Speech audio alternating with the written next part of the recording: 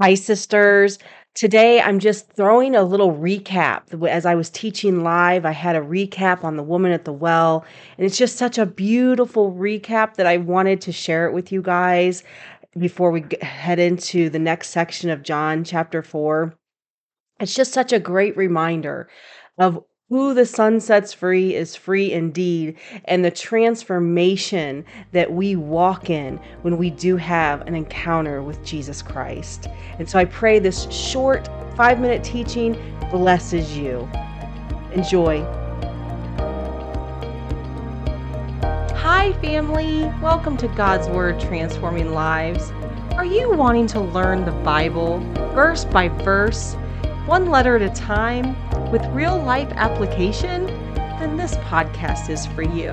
My name is Amy, and I have been teaching the Word of God to women for over 15 years now. I came out of some trauma from my childhood, and it left me feeling so empty. And after searching high and low with everything the world had to offer, I always came up short until I learned the Word of God for myself. And it was in that I became transformed. So if you would like to be transformed by God's Word, then stick around and let's do this together. Did you know I have a free sisterhood community of women just like you? Women who love Jesus and they love one another. They too are looking for that deeper walk with Christ, and they love learning His Word. If you pause right now and click the link below in the show notes, it'll take you right to the Facebook group.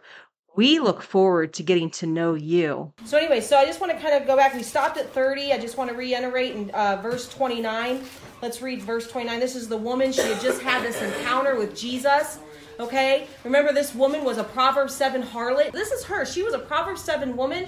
She was an outcast in her village. She would have been a harlot. She would have been sexually immoral. She was living outside. She was living with her boyfriend outside of marriage.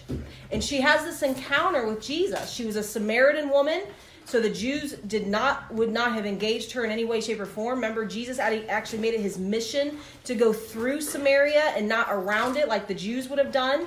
And so it was this beautiful story of how Jesus said, I'm the Messiah. And the first one he tells he's the Messiah to is not the religious leaders, not the Jewish people, but the outcast woman of Samaria who was a half-breed.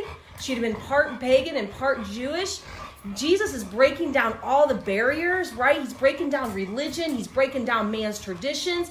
He is breaking all the rules according to religion, right? And it was beautiful to see how we talked about how he evangelized to her, and you could kind of see how her heart was really hardened at first, and then you could see her opening up more and more. And then what does she do?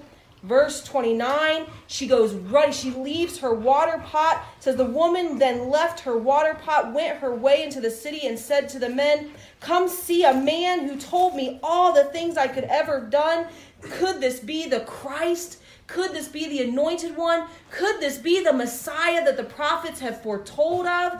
She was so excited. And one thing I just want to kind of reiterate this. One, she left her water pot there. The very thing that she passed 2 wells to get to. The very thing that she sacrificed and was there at high noon because she couldn't be around the people. She was an outcast. She couldn't be around her neighbors because they would have ostracized her and made fun of her. The women would have been you see the Jezebel? Right? So she went out of her way to stay away from her neighbors, to stay away from the villagers. She leaves her water pot that she worked so hard for, runs back to the village, the same village where she has done everything in her power to try to avoid people, and now she's running to them and embracing them and saying, I've met someone. I think I've met the Messiah. And what I want you to see there is what a difference, what happened, what changed. A regenerated heart is what changed. She didn't carry that shame anymore. She didn't carry that image of who she was, because when you have an encounter with the living God, when you have a true encounter with Jesus Christ, shame falls off. Amen.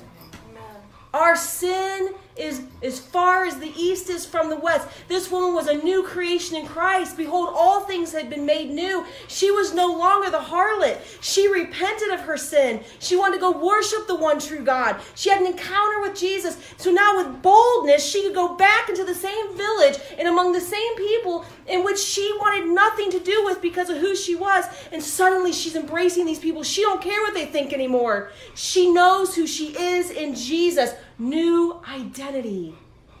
And that's what we have. And if you're truly born again here tonight, you've received the regenerated work of the Holy Spirit, you're born again, you are a new creation in Christ, a new identity. The old Amy has died and passed away. Oh, the devil will try to come and remind you. But we tell him in the name of Jesus, I know who I am now in Christ. Amen. I'm not that harlot anymore. I'm not the drug addict or the stripper or the prostitute or the man whore. I'm just throwing things out there that some of us may have been. That's not who we are anymore. We're clothed in Christ. And so I just want to kind of reiterate that to you guys.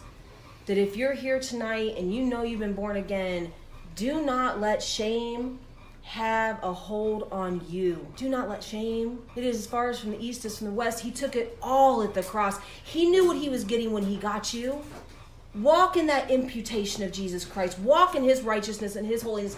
And when you fail, bundle up in that holiness and that righteousness, because we're going to mess up. There's no sinless perfection here. Don't use that as an excuse to sin, though. God forbid.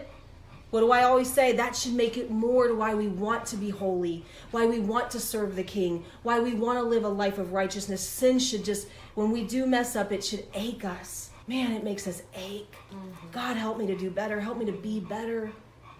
Help me, Lord. I want to serve you. I want to please you. That should be the heart of a true regenerate believer, not winking at our sin and making excuses for it. Oh, this excites me so much.